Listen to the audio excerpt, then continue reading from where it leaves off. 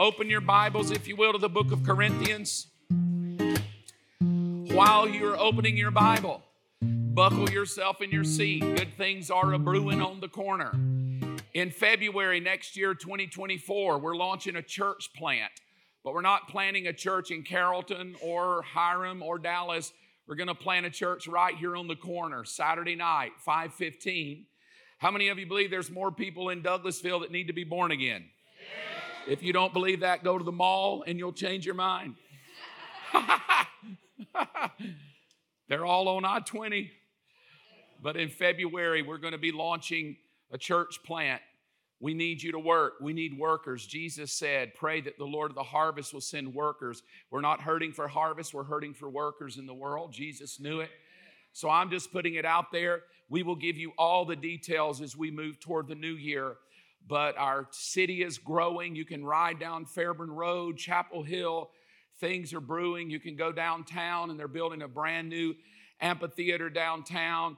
There's a brand new movie theater coming in. I think it's Lionsgate. I'm not sure which one is coming in. A studio coming right down the road about 2 miles from us. Lots of new business coming in town. Lots of new people flooding into our area. And that just doggone excites me. That there's more people that need to know the Lord Jesus Christ. And we want to fill this place up with people who've been touched by the Holy Ghost, who've had a life change. So we're pretty much full in this one. We're definitely full in the second one. So we're going to plan us a brand new camp, a brand new church service, a brand new church, man, new leaders, and just going to be fun. We'll keep you updated. But before I jump into the message, every Wednesday night, we're praying over that. Every Wednesday night, we show up right here. I'm doing a series called Revival, and I'm challenging all of us. It's one thing to pray it. It's another thing to live it. And we gather together. I do about 30 minutes of teaching, and then Michael leads us in worship, and we bathe this place in prayer. We've had 2 supernatural healings happen already on Wednesday night where we gather around and we pray for anybody that has any need. So on Wednesday night, it's a great place to come plug your Tesla car in spiritually, charge yourself back up midweek, and keep rolling. 7:15, we do it. Would love to have you come out. We're getting ready for the harvest. Let's jump into this today. As I said a few moments ago, I believe you're going to leave changed. I genuinely do. This sermon series jumped in my heart a week or so ago. I won't belabor telling it again. I told the story last week, but we're growing and we're bringing new people in and new faces every week, especially second service. I meet new faces every week. How did you hear about us? First time here, new in town, caught you on the website. A friend told me I should be there. Listening to your podcast, following you on YouTube, and people are coming in the door. Well, as they do come in the door, it's very easy to forget why we're here. It's very easy to come in with your own perceptions and go, oh, well, what I'm looking for, is this it? And so I was praying about where to go, and this phrase jumped in called supernatural nonsense. It's in the book of Corinthians, of where I take the text. As the scriptures say, Corinthians 1:19, I will destroy the wisdom of the wise and discard the intelligence of the intelligent. So where does this leave the philosophers, the scholars, and the world's brilliant debaters? God has made the wisdom of the world look foolish. So when we preach that Christ was crucified, the Jews are offended. And then this was the phrase that stuck out. And the Gentiles, that's everybody in the room that's not a Jew. That's all the rest of us Humes. It's just nonsense. And that phrase really jumped out in my heart, that God's wisdom could be so deep that to us who are deep and thoughtful and debaters and love to be skeptical, it can just appear like nonsense. Everything that Jesus wants to do on our earth, everything He wants to do in our heart, everything He wants to do on this corner, if we're not careful, we won't let Him do it because He'll want to do things that don't make sense to us. And we want to keep Jesus in our nice little box, and we want to figure Him out. How many of you know you can't figure Him out? He's God. If you could figure Him out, He would not be God. There's something brilliant about Him that He doesn't want to be figured out, but He loves you to seek Him out.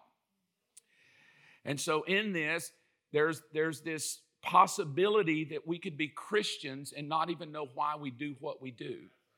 We just do it because mom told me to do it, dad, or my preacher told me to do it, or I go to a church and they do that, so I do it.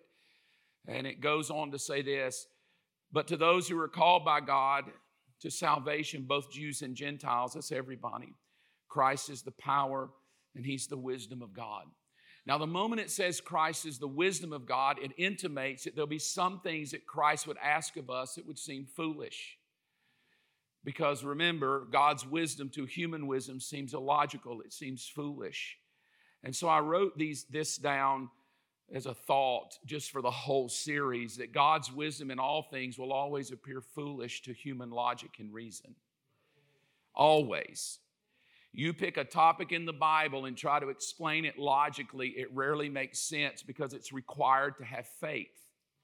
The only thing that pleases God, Hebrews 11, is faith. Now, what faith means is that you won't be able to figure it out mentally. That's why it's requiring faith. If you could figure it all out, you wouldn't need faith. You would just need understanding. But there is an essence of God where God pulls all of us into a place to where you go, I don't get it, but I trust him. I don't understand it altogether, but I trust him. It's what my dad said to me years ago when I was in my 20s. And I came to him and I said, Dad, I just wish I could win the lotto. Of course, I was Pentecostal. If you played back then, you went to hell. But it was a thought. It was, I want to play the lotto. It was $1 million lotto way before it became billions back then. And I've said this many times. It was very touching to me.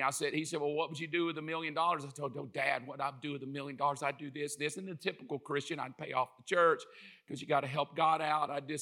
And then I love what he said. He said, well, you know what, son? I said, no, sir, what? He said, if God lets you win the million, he'll require you to do something that costs $1,100,000.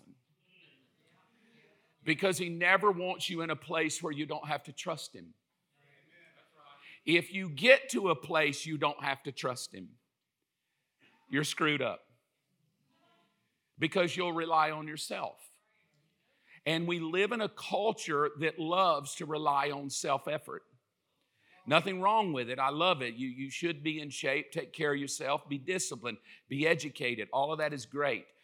But in our education, it's what the scripture said. The debaters, the philosophers, I love philosophy. All of it. I like that. I love to debate about it. But in the end of it, at the end of the debating, at the end of the philosophical ideologies that we can have as a human, it still requires faith. It still requires I trust him. And so it brought me to this called religion or wisdom. Depending on who you ask, it's religion. And I wrote the 6 things out that most churches do. We do these, but most churches will sing when you come in the door. They'll have a prayer time. They do something called community. They shake each other's hand. They may call it fellowship, something. There's always a teaching. It can be from a lectern. It can be from a homily. It can be Pentecostal sweating. It can be shouting. It can be never move, sit up in the corner and just read. But most religious services will teach. Many of them, not all, will celebrate communion in one way or another, whether weekly or monthly or quarterly. And every one of them exists because the people that attend give. And they give for many different reasons. But this is what some people call church. This is what some people are deconstructing from, going, it's just religion, I don't need it. But in all of my study, I have found that all of this is not some human ideology, it's the wisdom of God. In all of these things, though we can mess it up, we are human, there is the wisdom of God in all of them, and in every one of these, God is trying to connect us to an aspect of his character. So that if we're not careful, it becomes religion and it's just singing. So I can come in late because they're just singing. And it's just praying, but really it's not really praying, it's just a bunch of victims that are really needing him to help. And community, that's why we quit and start other churches and don't go, because I'm ticked off at people that have hurt me. They didn't call me. Nobody checked on me. Teaching, we typically go where our ears are itched. We want to be told what we want to hear. We don't want to be told truth because that stings. I want to be told how God loves me regardless. not told that if I keep living this way, it's a sinful behavior. I don't want that.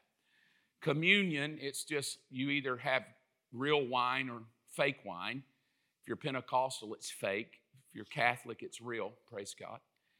And I choose the real stuff, but I was voted out. And then giving. And giving is people, as I said last week, people do it for many reasons. They feel guilty. Some people give 10% to God. Some people can't serve in a church unless they give 10%. Some give God $1. Some give nothing. But it's part of, in all of this, you have to tell yourself, this is not a human idea, because Jesus said, what we're learning on Wednesday, He would build the church. But so all of these things are how we humans put it together, but it's God trying to connect us to Himself in all of these ways. That means, and I'm going to teach on all of them, but that means in singing, I can connect to God in such a way that I could find freedom in the middle of a song. So last week we talked about giving. This is what we said. It was God's wisdom in giving is He wants to connect you to supernatural intervention. You can go listen to it. I won't belabor the point, but God, and what we did say, because I don't want you to be shocked, we did say last week that when we come in the door, we all want to bring a seed. Go listen to the message so you know it's not coming from a compulsion or a forcing anyone. It was coming to inspire us to believe that God can intervene in our daily lives as humans. So what we're asking every week when you come, nobody's going to check. This is between you and God. So when you come in the door, you don't have to show it. You know, I got my seed. But I am asking as a shepherd, when you come in the door, bring a seed. I don't care how much it is. It needs between you and God of what you bring. If you want to do it online, if you want to do it in person with cash, however you want to do it. But at the end of every message, talking about giving and communion, we're going to be very thoughtful now of what we're really doing here, and it's not just some scattered thing. So let's talk about this. I will do my best not to make it boring, but it's meaningful. Every week at this church, when we end, we take communion. Now, when we do, I understand. I give us all credit that we're all humans and we have lives to live.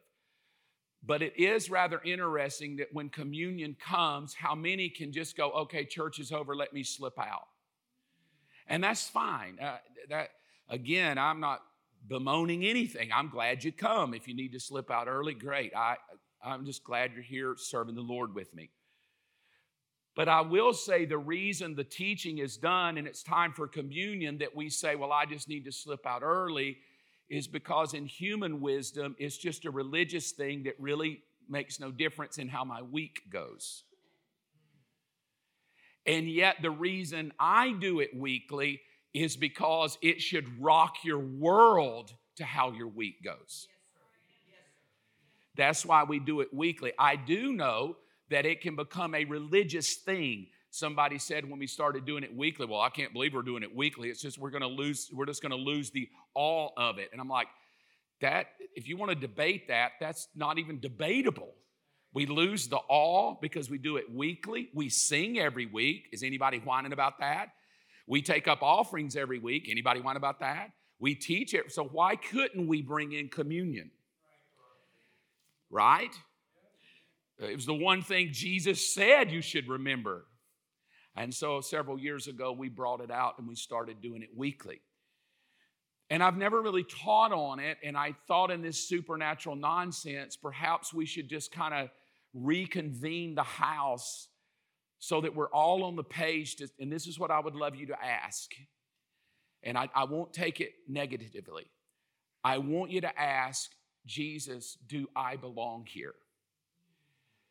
Because not everybody does belong here. I'm not talking about you, like, okay, you get up and go. You don't belong here. And you over there, hey, honey, go. Get out of the door. You don't belong here. You wore the wrong shoes. I'm not talking about that. But I am talking about the philosophy that everybody belongs here. They don't. There's plenty of great churches in our neighborhood and area. But I will say, if you do come here, I want you to belong and to contribute and to make a difference in the kingdom. I don't want you just sitting, wasting kingdom time. I want everybody coming in the door to go, hey, I can do something for God's kingdom, whatever that would be. But we all kind of are here for the same thing. In other words, we're fighting for the same cause. And the cause, so that we know, it's not Mark and Robin's church. The cause is the kingdom. I want God's kingdom to move forward. So in this thing called communion, what I said at the beginning, I meant it has the potential to revolutionize your life when you understand what you're doing with it. Otherwise, it's good bread that's been made homemade for you. But the reality of it is life-changing when you dip that and understand what it is you're doing. And that's what I want to bring you to today. I'm not judging when we end service whether you slip out or not, but I would hope that what I present to you today, that you would at least be first in line before you slip out, because it will be that meaningful to you. Because I myself do not desire to come and just have another gathering on Saturday night, having our third time to gather here just to waste time. The reason I choose to do that is trying to be wise. I don't think it's time to build an $8 million facility, probably what it would cost today. It probably costs today's economy $200 million, somewhere like that, cheap.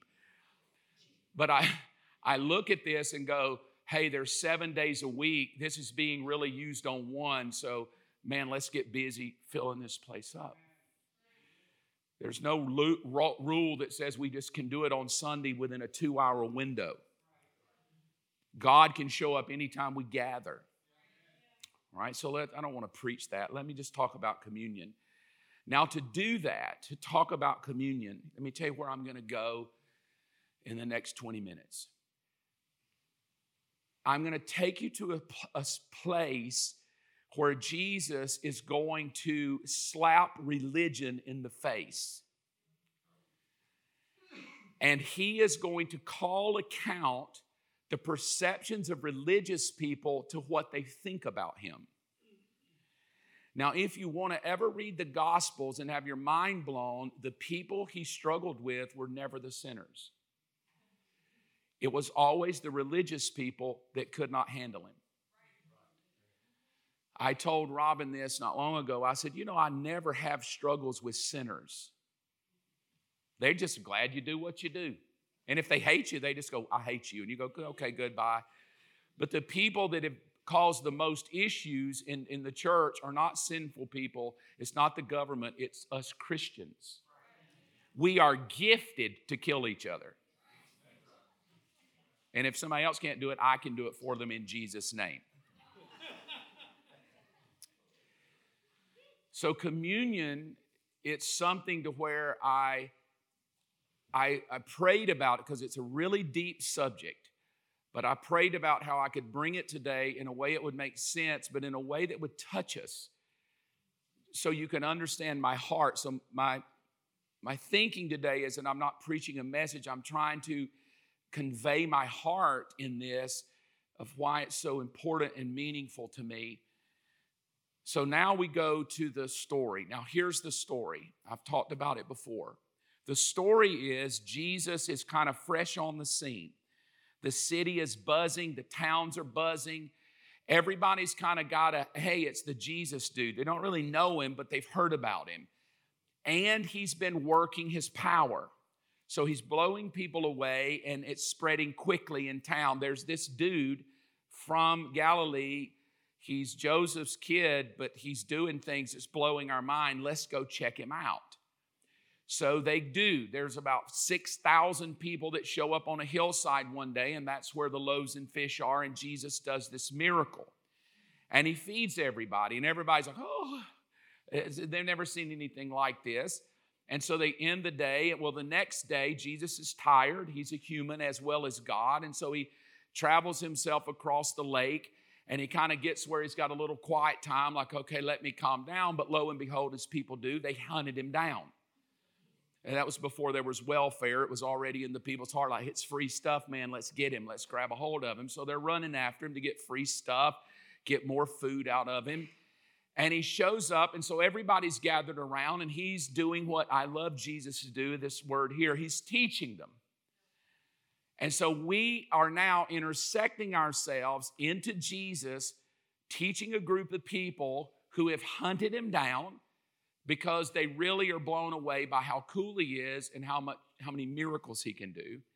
And in turn, they're hoping to get another handout. We step into the story. Verse 26 of John 6, Jesus replied, I tell you the truth, you want to be with me. Now, when he says that, something strange is happening because he's letting us know that every human has a reason of why they'll follow him. Everybody in this room as a human has your because. Your because, well, mama told me to go. Your because is my wife drugged me here. Your because is I'm sick and your because is I hit rock bottom and I needed something and this was the way I went. But what we do know about humans, we all have our because. It's the reason I chose to seek him out. I hit rock bottom and I sought him out. I had a dream and he appeared to me, whatever it would be. Jesus says, you came to me because I fed you. Now, he's not rebuking them. He's just telling them the facts that all of you came for very superficial reasons. You came for a reason that if I don't show up next week, you're going to be hungry. In other words, you're coming to me for superficial things, and know this about me, the superficiality of me will wear thin. Because I'm not just a God that shows up just to throw out the blessings to you. He goes on, he says, not because, and then this word in the blue, because you understood it. Like there's a deeper reasoning of why I would want God. So we go to the communion today. There's this bread and this juice. In the natural, we just hope that the bread is fresh and we hope that I can open that little packet that nobody but an angel can open. It takes supernatural power to get into it. You have to have some hero Marvel comic just to get the thing open. It's frustrating. The reason we have real bread is because I had to repent every time I took communion because I could never get the thing open. I would just go, I love you, Lord, and throw it out because I never could get it, literally could never get it open. So you're welcome for the fresh bread that has people's spit floating around in the jar. That was my idea. That's where your faith is challenged. Remember I said God is required by faith. If you want to know how much faith you have, take that bread, be the last person in line, look in there and go, oh, Jesus. There's things floating in there you know not of. But in 2 years, nobody's ever got sick. Throwing that out there to you. Verse 27, he said, but don't be so concerned about perishable things like food. In other words, he's trying to push me into something deeper. Know this about Jesus. He never minds you coming to him for superficial needs. My finger hurts. Could you heal it? He'll do that. But the moment he does it, it's not just so his ego goes up and he goes, ooh, I'm a healer. He does it because he wants to take you deeper. Not so you can post on Facebook and never come back. So when he does something for us, it is always to take me one step more into an understanding of who he really is. Then he says, spend your energy, I love that, seeking the eternal life. In other words, he tells me that there's things deeper than just this superficiality. There's something going on in the unseen realm that I'm wanting to accomplish. If you could get past your religious mind and past your superficiality and past the perishable things of the little minute little things I could do, and you could see and understand, it would blow your mind. So today, potentially, and for the rest of the time we do communion, could you see that little piece of bread as bigger and deeper than just a piece of bread? And the juice is more powerful than just grape juice. Yes, in the natural, it is just that. In the natural, he did just feed them, but he's pushing them. Every time you come in the door, God is pushing you deeper. And oh, it will make you uncomfortable. Sometimes deeper is just get your hands out of your pocket and lift them. But he's pushing you to go a little higher. Sometimes it's just sing a little louder even though it's off key and you do it. Sometimes it's give a little more. Sometimes it's come to the altar for prayer. But he's always pushing you to trust that his power is bigger than you give him credit for. Why? Because he's wanting to push you into an eternal mindset. He's wanting to push you into a realm of understanding there are things around us that are eternal.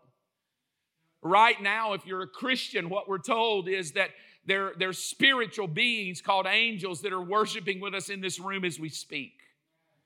Do I see them? No, I don't see them. But I have faith that we're part of a cosmic, eternal, global choir of believers and spirit beings that worship him and call him holy. He goes on to say, the true bread of God is the one who comes down from heaven and gives life to the world. I love it. Here again, there's superficiality. Well, dear Lord, give me the bread. What are you holding back? That's why we came here. That's why we followed you. You fed us once. Well, if that was false bread, how about the true? Give it to us. They're still in a very superficial thing. Jesus just went down about 100 feet and they're still shallow. So he's going to keep pulling them. Because he realizes in his godness that though we were created in his image 4,000 years later, we've blown that and we're dumb now. So he has to kind of just slow it down and talk a little bit. Jesus replied, now this is pretty clear. Doesn't take a scholar to get it. I am the bread of life. Do you see the shift in depth? The shift in depth was you thought the bread was what I gave you across the river, across the lake. You followed me a little further because you're hungry for that. I'm going to take you deeper. You're thinking bread. I'm thinking bread. So we're both talking the same word, but we're living on two different planes. Does that make sense? You want bread. Here is bread, but those two levels of bread are two different understandings. So that it would be easy for me to say, let's come for communion and giving, and it's communion and giving. But Jesus says, no, it's communion and giving. Well, wait, we're using the same word, communion and giving. Yeah, communion and giving. But communion and giving is just bread, grape juice, and my $5. And he goes, no, communion and giving is your seed to me to release supernatural intervention and an overwhelming understanding of what I've done for you. I'm trying to push you into this, Mark. And if I'm not careful in my superficiality of being distracted in the world, I will just run up, give my dollar or whatever people give my offering to whatever amount or my tithe, and then dip real quick, burp, and leave. Now, nothing happens there. It's not like God's mad at you. I'm sure he's thankful anything you do for him. But he didn't rebuke them for wanting this bread. He just tried to get them to understand this bread. So he's not going to rebuke you if you just throw in $1 and leave. He's grateful. It's his kingdom. But he's trying to get you to go, it's not $1. It's $1. It's not bread. It's bread. Like that's what he's attempting to get us to do. Now he says this, I love, whoever believes in me will never thirst again. But you haven't believed in me, even though you've seen me. So again, there's two different ideologies going on. Again, I will tell you that's religion. Religion uses all the right words, but no power. It's even what Timothy was written to by Paul. He said, you have all the makings of godliness, but no power. This is the problem. It's not that Christianity is a religion that is a problem we should get rid of.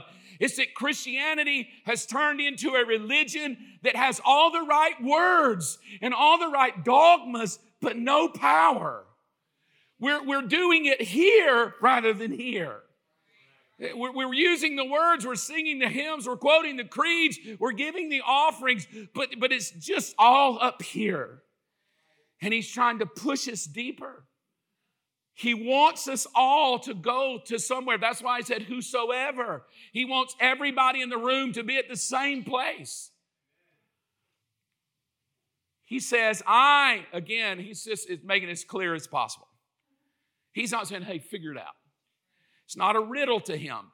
I am the living bread that came down from heaven, and anyone who eats this bread will live forever. And this bread which I offer so the world may live, it's going to freak them out. It's my flesh. Now, probably, as I've said before, you should have just erased this verse. This doesn't preach good to the people you're talking to. You and I are giddy about it. We're like, ooh. These people? No. And so the people began arguing with each other about what he meant.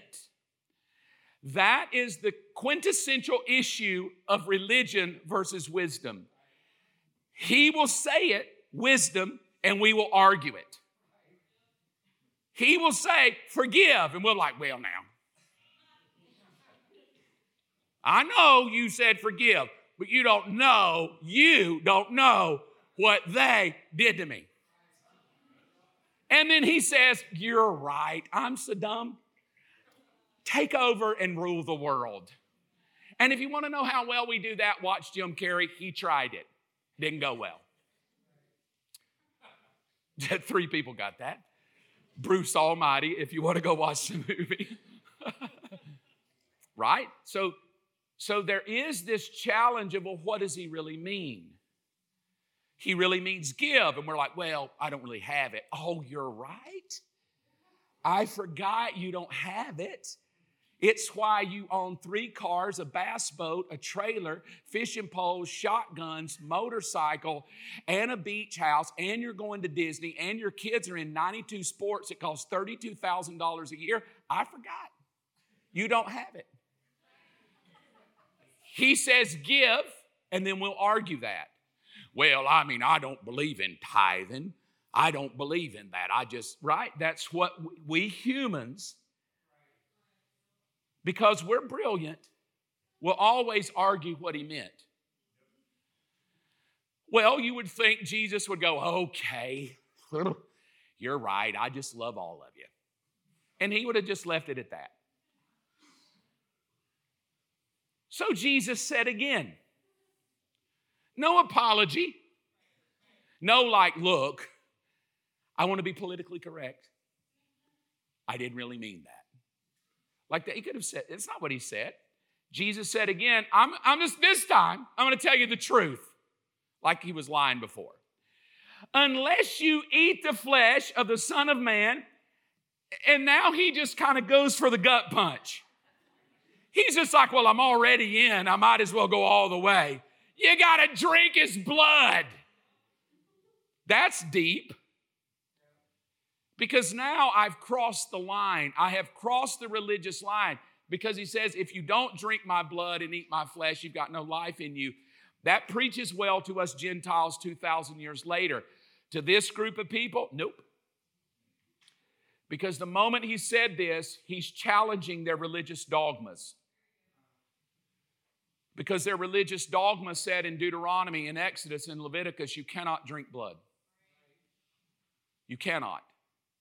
If you really study it out, the moment you drink blood, you're cut off from the entire community and you're considered as sinful. So in reality, Jesus is saying, look, unless you eat my flesh and deal with your religious dogmas about your own behavior, you'll never have life. He's challenging them. He's touching the book of Leviticus. Leviticus tells them they cannot drink blood.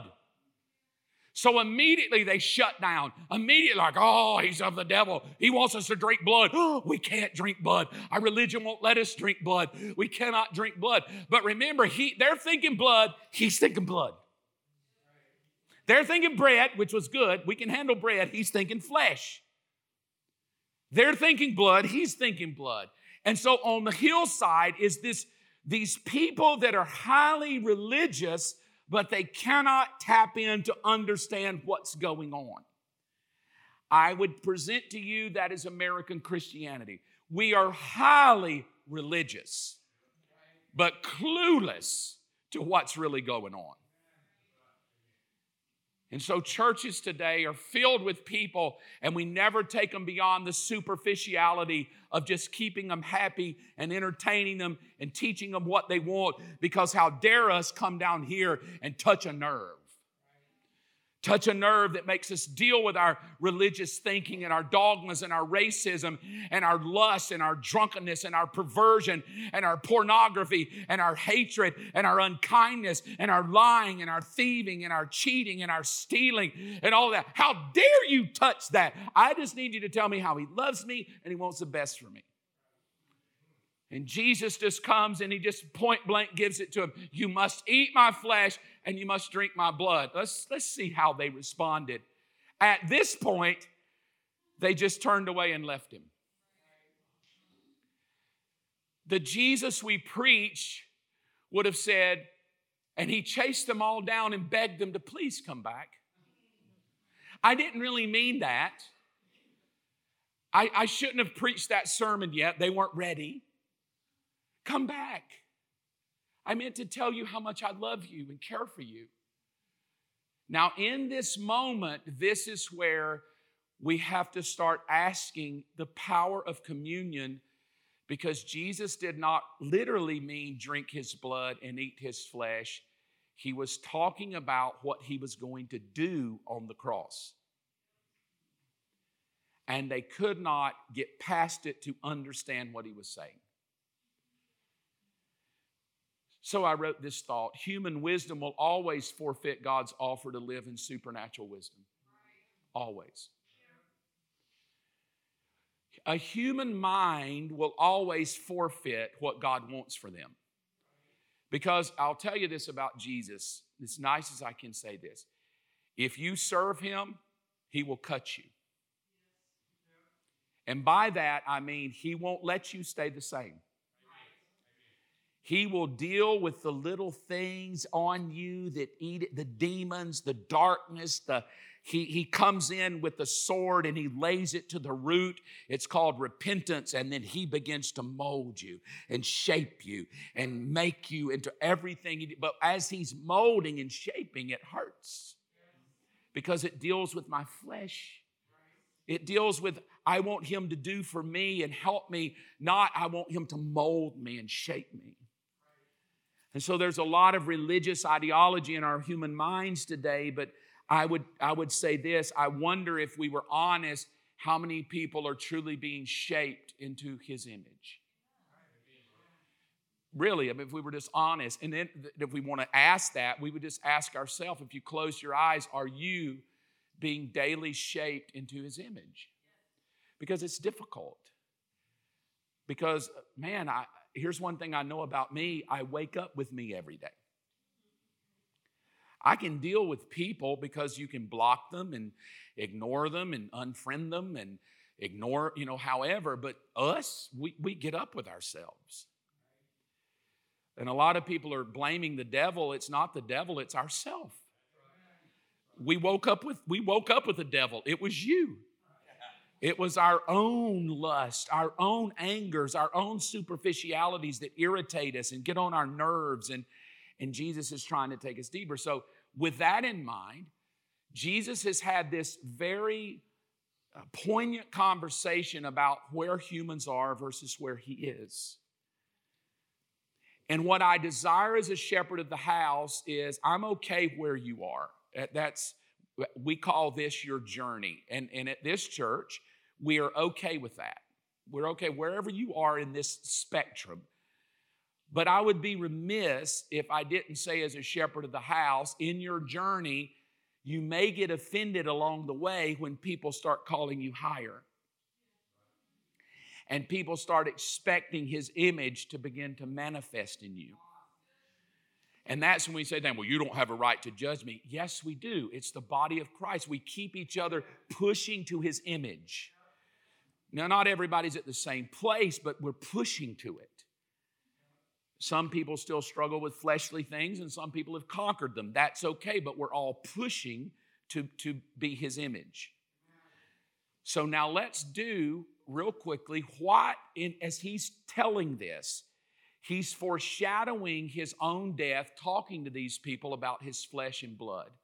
Here's where it gets interesting and why I choose to do communion weekly. As they were eating Matthew 26, Jesus took some bread and blessed it. Now we're back to the bread thing again.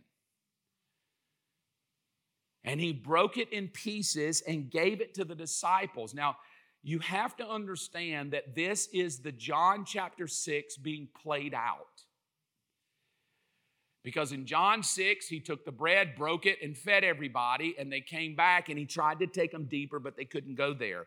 Now He's taking His handful of guys there with Him. So He broke it in pieces and gave it to the disciples and said, take this, eat it. What did He say? This is my body. So I really wasn't talking about just come up, take a hunk out of my hand and go home chewing.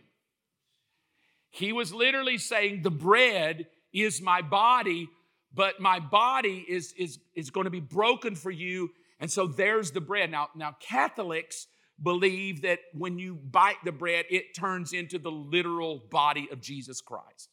I have my doubts about that. I'm not going to fight that. But that's how powerful of a thought it was. It was such a powerful thought when He says, take this bread and eat it, and He connects it. So here's the bread. Eat that. Oh, by the way, the bread you're chewing, it's me. So you're chewing me because it's going to be broken for you. Then He goes on, took a cup of wine and gave thanks to God for it and gave it to Him and said, each of you drink from it. And now back to John 6, this is my blood. This wine is my blood. And as you drink it, it's going to confirm the covenant between God and His people. It's poured out, here it is, as a sacrifice to forgive the sins of many. Now, this is before we humans got in charge of communion. This was the very first time we know of when Jesus Himself instituted communion, and this is what He said. 3 words. Bread, bang, that's my body broken for you on the cross, whipped and beaten to shreds for you. Here's the wine, drink it. That's the blood poured out for you for the forgiveness of sins. 3rd word, covenant. So that when you come to this table today and you walk up to that table and you take that bread, that was the broken body of Jesus for all of your past wrongs, ills, your excuses. And you hold it in your hand, and everything in this moment, at this time, this piece of bread is going to go 2,000 years back to a moment where God Himself would say, it is finished, and He brought me into a new understanding of who God was to me. So I hold that bread, and I'm holding that wine, and I have both of them, and He says, now Mark, before you eat this, son, this is my covenant with you. Everything I am, you have. All that I am, you can be. Your past will never define you, son. The moment you eat it, your past has been obliterated. Not once an alcoholic, always an alcoholic. Once you bite it, son, you are delivered and you are born again, brand new, because of my death, burial, and resurrection for you. So the moment I eat it, I'm saying goodbye to all of my past. Not because the bread is so holy, not because the bread and the wine save me, but because the bread and the wine is just bread and wine is bread and wine. And the bread and wine at 2981 Beaumar Road is the bread and wine that was hanging on the cross. And if I could ever get you out of 2981 Bomar Road and get you out to Mount Calvary, bread and wine, if I could get you to Jerusalem to see him hanging on a hillside, bread and wine, that no weapon formed against you will prosper, that everything that's ever risen up against you, when he said it is finished, he literally annihilated everything Satan had against you.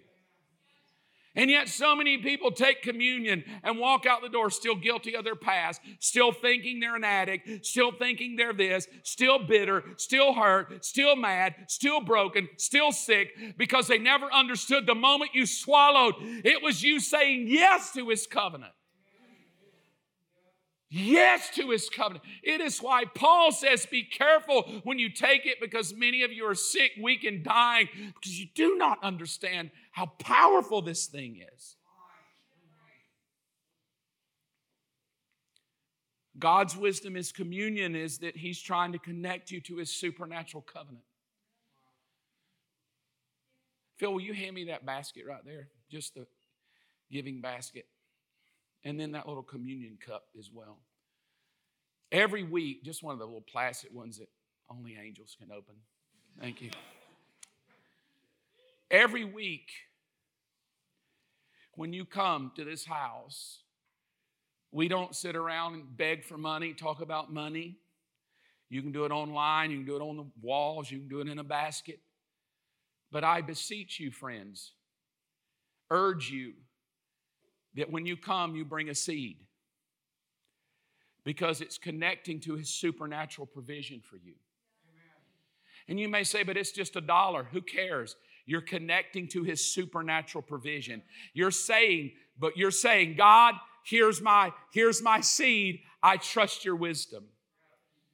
And the reason the baskets sit behind the communion is because the thinking was, when we laid the tables out that way, is that your giving would not be by compulsion. Your giving would be because of his covenant. So that your offering would have to cross over his covenant. So that you're not just giving to pay bills. Thank you. You're not just giving to pay bills. You're not just giving to keep the lights on. Do we do that? Of course we do. We have to. But that's giving to giving. But when you're giving, it launches you into supernatural things. And when you take that bread and dip it into that wine, it launches you into supernatural things.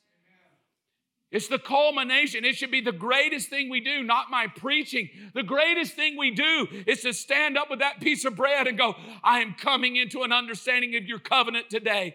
It is the first day of the week. And before I start my week, God, I thank you no weapon formed against me will prosper. I thank you that every sin ever laden against me has no claim on me, no hold on me. No sickness or disease shall ever come nigh my dwelling. For I have a better covenant today than I've ever had before. For Jesus Christ himself is my great intercessor, and he sits at the right hand of the Father, ever interceding for me, and I will lack not one good thing. And every disease that tries to come against my body will have to deal with the blood and deal with it. And every demon of hell assigned against me will have to bow down to the body and the blood of Jesus. That's a lot different than deal. I gotta go. But it's understanding. It's an understanding. And then after I do it, there's my offering. There's my seed. I call it seed. There's my seed. Because God, I know me. I'll trust myself. I'll be out there trying to look for work, and you're like, I got work. I'm out there trying to pay bills. I got it, son. So in everything God is doing, he's trying to get me from here to here, from here to here. All of this stuff we do that looks so religious is just my heart to connect us to a huge God, that you will lack nothing. Stand with me if you will. And I want you to look at the TV, because the Christianity of our doctrine says that when they crucified him with two other criminals. I think God's so deep, it just makes my head hurt. I might teach this one day, but not for today. Why didn't they have 30 people next to him? 40? Why 3? Why not 2? Why not just him? And I think God in all of his wisdom wanted to say, well, your human wisdom thinks one way, I think another, because to either side of his flesh and blood are 2 human beings that have 2 very different responses. You see, it's no longer up to him. He's done his part. There's nothing else Jesus Christ can do for you. He's done it all on the cross. It is finished. He sits in heaven waiting to come. He intercedes for you. But this work was so powerful that he wanted you to know it was not magic. It still requires faith. One that will say, remember me in paradise. And the other that will snub his nose and sneer and jeer at him. And any time you talk Jesus Christ, you will always have those 2 responses. The ones that can never get out of their head and the ones that have faith in their heart. And standing on this hillside is a beautiful testament of communion. Because here we have John 6, we can't handle that, we're leaving you. And here we have Matthew 26, we'll take it with you. And all Jesus said is, can you understand today? Bow your heads if you will. I simply ask this of us all, myself included, that when communion comes, I would just say, if you got to slip out, be first in line. Be first in line. If you got to go somewhere, be first in line. See it from now on, not just as something we do to close the service and just to take up money, but these are 2 supernatural ways where God is trying to invade your life. He's trying to take you into a deeper understanding. He's trying to impact your life, your business, your kids, your health, your future, your family. So as you take it today, if you're a father, take it for your children. If you're a mother, for your children. Husband, for your wife. Wife, for your husband. Take it for your grandkids today. Take that communion today for lost loved ones, because you're connecting yourself to his covenant. You're connecting himself. Hey, and if you're here and you beat yourself up all the time, I'm just a loser, I'm just a failure, I always blow it. Maybe you're looking at a husband or wife or a friend and you're like, I don't trust you, I don't know, I'm hurt, I don't know. Well, today is a day to get out of your head and get into faith and go, God, I don't understand life, but I trust you. I don't understand everything I've gone through, but I trust you. I don't understand this thing I'm going through now, but I'm about to eat this bread, and the moment I swallow it, it's my way to say, I trust you. It's my way to say, you got this, God. It's my way to say, I'm entering into your covenant. I might be a loser. I might have fallen apart a lot, God, but I'm swallowing this bread and wine today as saying, I'm entering into a covenant with you. I trust you. I believe in you.